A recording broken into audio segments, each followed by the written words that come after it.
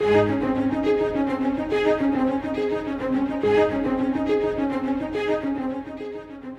uncertain days, it is important to remember that our world is getting ready to meet God. We are all getting ready to meet Him. The King is coming. Today, we join Scott Pauley in walking through the final book of the Bible, the revelation of Jesus Christ.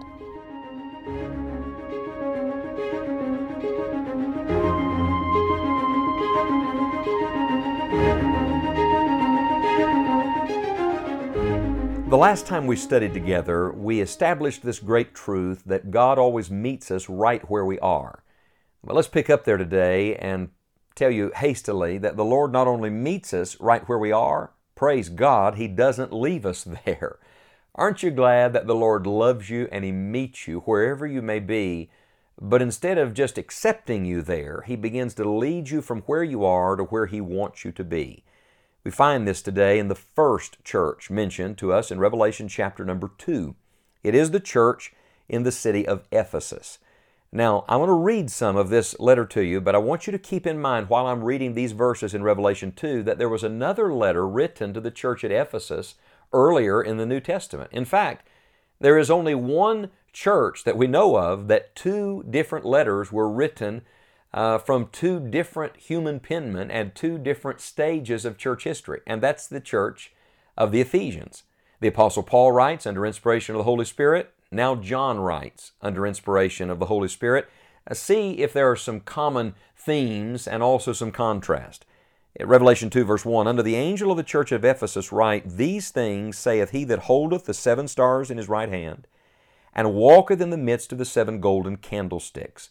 I know thy works, and thy labor, and thy patience, and how thou canst not bear them which are evil, and thou hast tried them which say they are apostles, and are not, and hast found them liars, and hast borne, and hast patience, and for my name's sake hast labored, and hast not fainted. And let me just pause and say, so far so good. It sounds like this is a strong church. And yet in the very next verse, Revelation 2 verse 4, we read this, Nevertheless, I have somewhat against thee, because thou hast left thy first love. Remember, the Lord not only knows where we are, but where He wants us to be.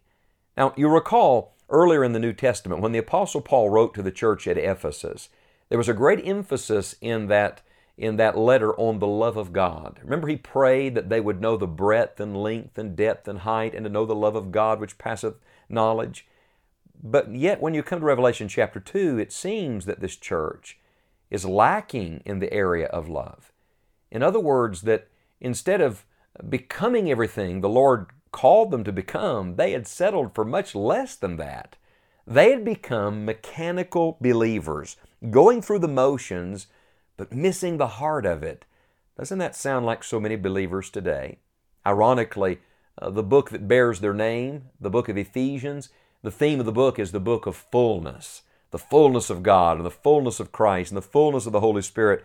But when you find the church at Ephesus in Revelation chapter 2, it seems that instead of being full of the Lord, they're empty of His heart. They're empty of His Spirit. They're empty of that passion that they started with. Oh, sure, there's much to commend here. There is duty. They did their duty. He said, I know thy works and thy labor.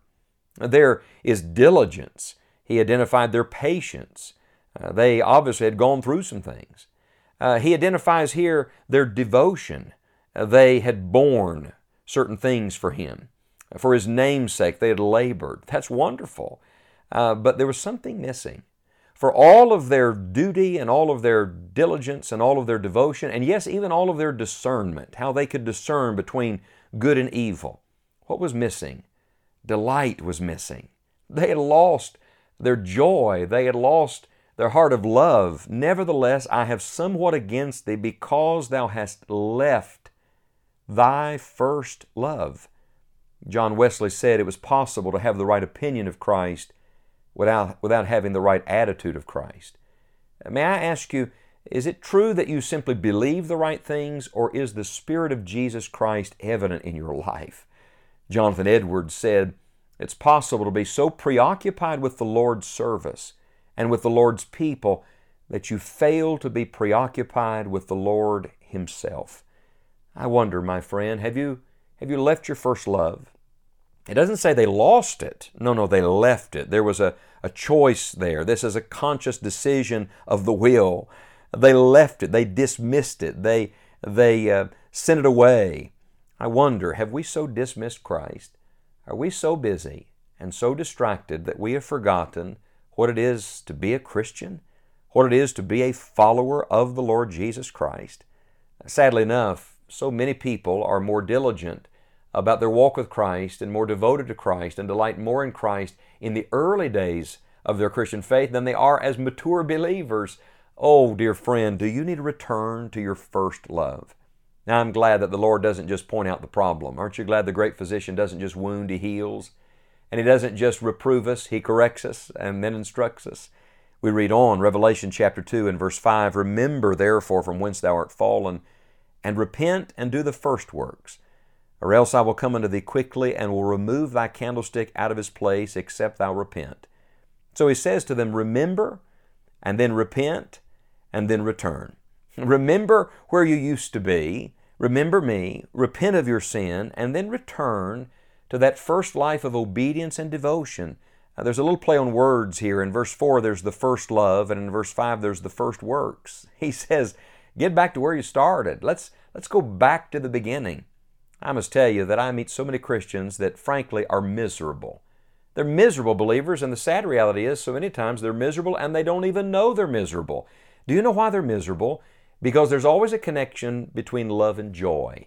When you lose your first love, you lose your first joy. Remember, the fruit of the Spirit is love, and the second thing is joy. So when we lose our heart for Christ, and when we lose the heart of Christ, we lose the joy of it all. We become robot Christians going through the motions, but missing the Spirit of Jesus Christ. Oh, He commends them again in verse 6, "But this thou hast, that thou hatest the deeds of the Nicolaitans, which I also hate." Then He says, "He that hath an ear, let him hear what the Spirit saith unto the churches. To him that overcometh will I give to eat of the tree of life, which is in the midst of the paradise of God." He said, you have become known by what you hate instead of who you love. Is it possible that good, well-intentioned, sincere Christians in churches have become so consumed with what they hate and pointing out the wickedness around them that we have forgotten that the Christian faith is to be marked by who we love? Remember, Jesus said, "By this shall all men know you're my disciples, when you have love one for another." Do you see how the Lord identifies so many things in this passage? He begins by identifying Himself as the one with the stars in His right hand, walking in the midst of the golden candlesticks. Then He identifies the good in them. There was much good. Then He identifies the problem with them. They had left their first love. Then He identifies the solution. Let's remember, repent, and return. Then He identifies the consequences if they do not. He said, "I'll remove your candlestick." So many churches have disappeared. They've been devoured.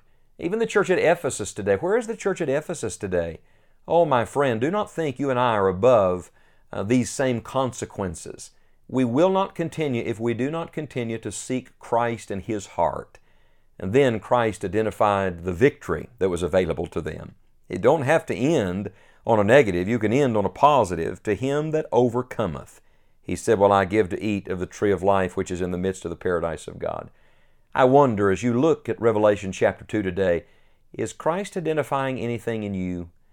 Is Christ identifying anything in me? Is He putting His finger on anything in our life that needs to be addressed and dealt with?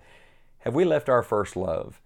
Would you ask the Lord today to take you back to first principles, to take you back to Him? No matter how long you've been saved, how much you know, how far down the line of this journey you think you are, may the Lord help us all to go back to first love, to Jesus Christ.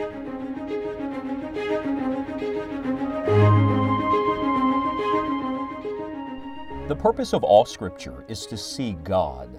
In Revelation, the curtain is pulled back and we are reminded not to simply look at world events, but to look to Christ. We hope you will join us next time as Scott Pauley continues our study through this amazing book of the Bible. You may also join us right now for additional studies and a library of helpful resources at enjoyingthejourney.org. You will find several new features at our online home, and we trust they will be a blessing to you as you walk with God.